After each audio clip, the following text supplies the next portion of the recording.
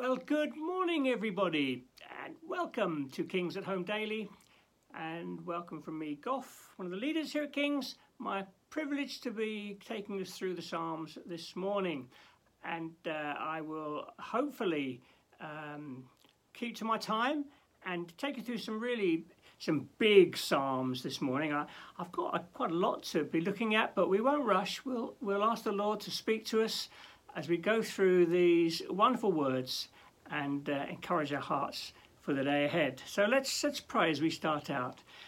Father, thank you, you're with us. Thank you, Father, we're never out of your thoughts. Your eyes are never taken from us.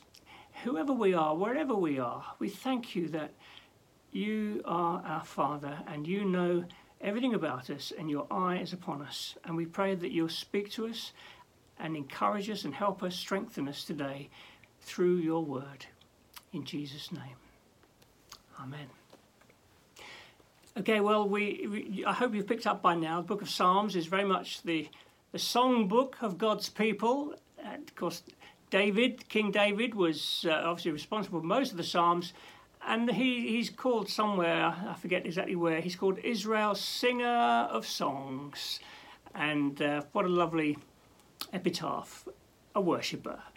I'd like to be known as a worshipper, wouldn't you? A worshipper. Great. Okay, so we are at Psalm, I've got to do 95 to 99. Hey ho, here we go. Psalm 95 is a lovely psalm, and I think this psalm helps us see something of a progression in the way that we worship the Lord. Not that it's necessarily always like this, but there's something of a progression going on here. Let me show you. Psalm 90, verse 1 starts with praise. Come, let's sing for joy to the Lord. Let's shout aloud to the rock of our salvation. Let's come before him with thanksgiving and extol him with music and song.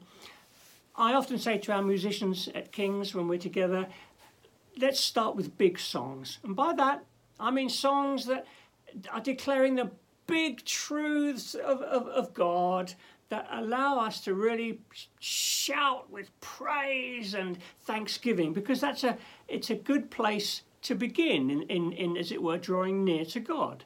Remind ourselves who he is and what he's done for us, and being grateful.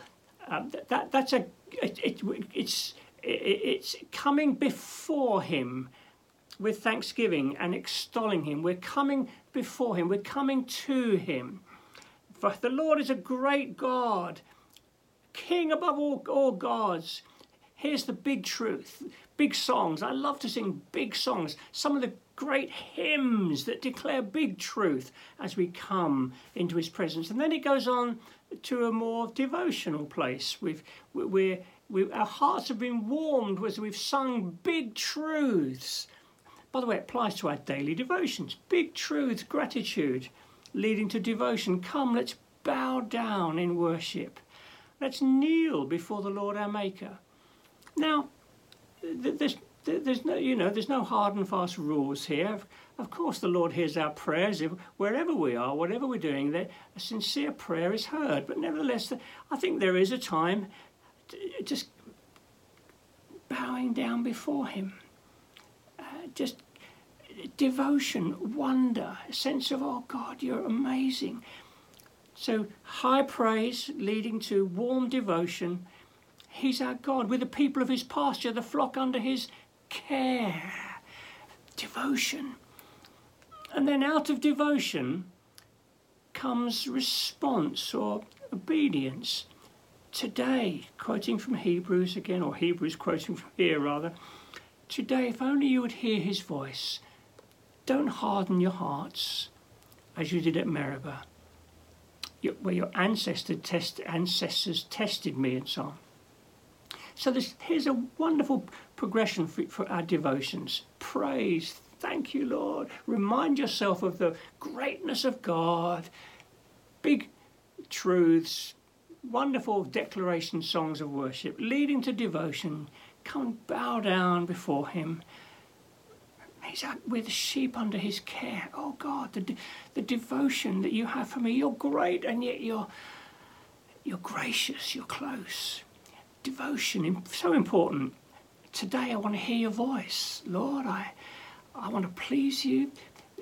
I want to hear you. If you want to steer me, nudge me this way, that way, Lord, I want to hear it. Do you see? That's a great pattern for devotion. I really encourage you in that. So this psalm is really helpful from that point of view, and it can keep us on track. 40 years, that generation, it's speaking of people who've lost their way. God forbid that we should lose our way, lose our heart for the Lord, our softness of heart towards him. God, maybe you need to be praying that this morning. Maybe you've lost that sense of devotion. Lord, keep my heart soft.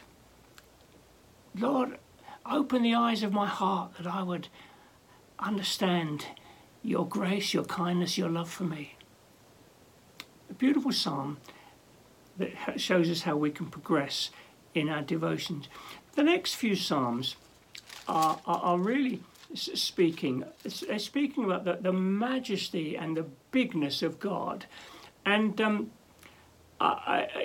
fact, I think there are 4 psalms that begin, the Lord reigns. We looked at one yesterday, 93, the Lord reigns. And then we saw again Psalm 97, the Lord reigns. And then Psalm 99, the Lord reigns. And it's really, these psalms are, again, wanting us to fix our eyes on the kingship of the Lord. And if ever there were a time we need to be doing it, I think we're doing just that.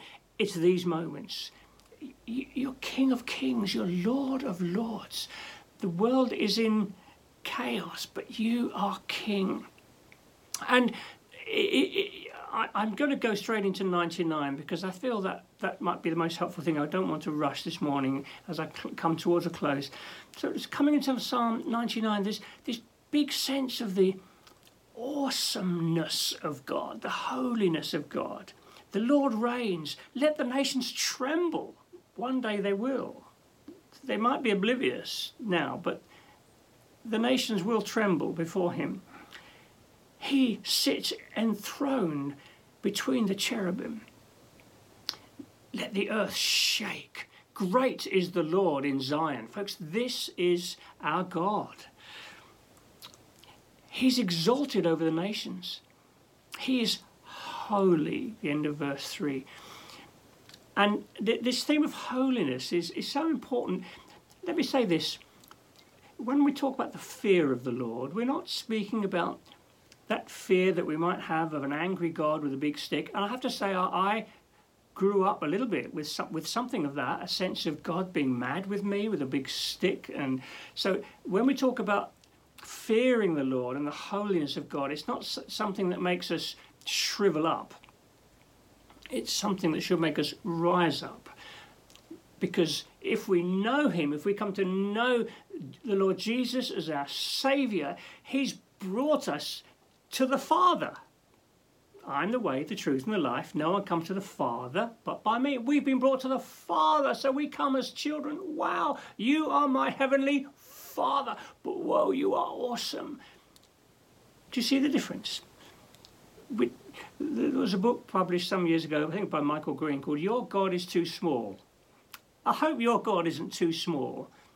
I hope you've got that sense of the majesty, the wonder, the awe. Because, you see, the greater the sense of awe and wonder, the deeper your understanding of his love and grace and kindness to you and to me.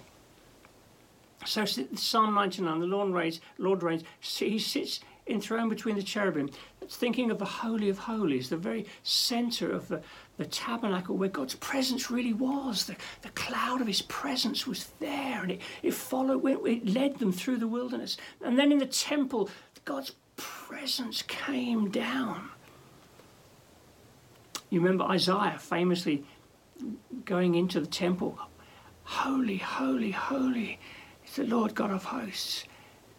And he couldn't get further. He was so overwhelmed. So this wonderful sense of the holiness of God.